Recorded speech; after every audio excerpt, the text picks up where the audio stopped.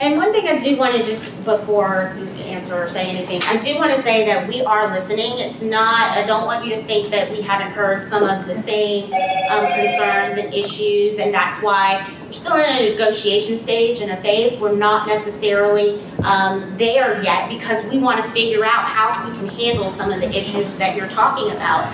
There are, and I started out with saying, there are a lot of issues here in the city of Richmond, and any little bit helps, even if it's a little bit. So yes, 680 will not solve all of the issues that we have, but even if it's a little bit, that's helpful for the big picture, as well as 34% going towards schools. That's very helpful. So if there are ways that we can move the needle, we would like to be able to move that needle to where we can have your children and your children's children be able to have schools that they can be proud of, and affordable housing, and a place, a city that they can be proud to be a part of, a capital city.